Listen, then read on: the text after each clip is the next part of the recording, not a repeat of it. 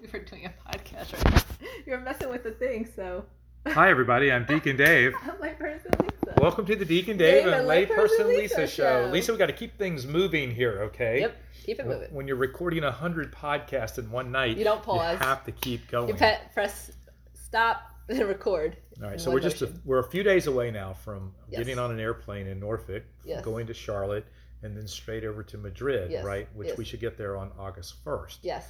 And at 6:30 a.m. Yes, when we last left, Lisa, you were talking about walking through some of the smaller countryside towns with the bountiful gardens. Tell us a little bit more about why you love that. Well, because I can really appreciate their gardens because I like to have a garden.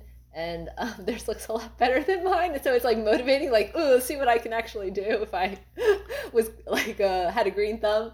But and then it's really cool because like all the people, like they're not even like when I'm in my garden, I'm like in my like gym clothes, and they're all like dressed like in their like the ladies have like dresses on, and like it's like they could be going to church right afterwards, and the men have like a button-down shirt and slacks. So it's kind of different culture. It's not only a different culture, Lisa, it's like stepping into a different time. I mean, I feel like the clock is being wound back maybe to my parents or my great grandparents in terms of simplicity of life. And I think that's something we've like just totally lost here. I agree. Especially in the United States. Yes. I mean, there's probably a lot of people where we're going to be walking, ain't a whole lot of technology being used out there. I would imagine some of the people you just described probably don't even know what a laptop is or don't have a laptop. They don't, who cares? They don't need it. Exactly. They are enjoying what God is providing them, right? Fruit of the vine, work of human hands is what's happening there. Sort of like when you're working in your garden, Lisa. Yes, exactly. So what's really cool too about these towns is just like, have you ever been to like a really small town and it was like so small that when you drove through it, you were out of it by the time you got into it?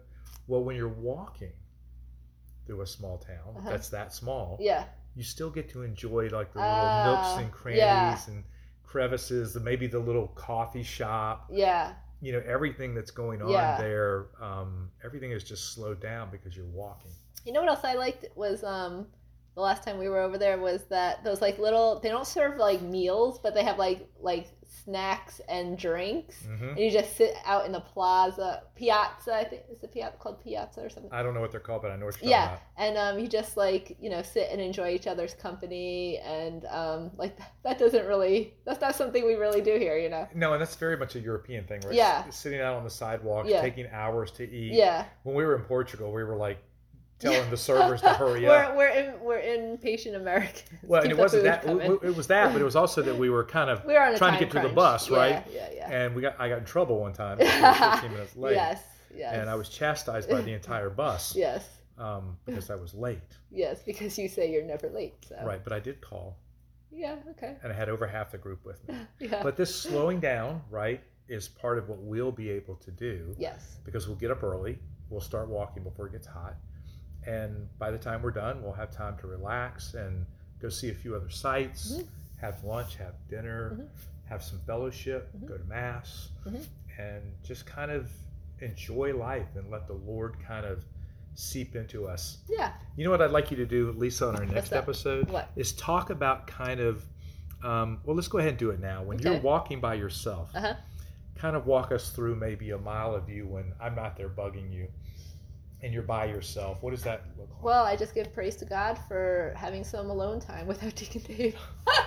Kidding. That was so funny. I thought so.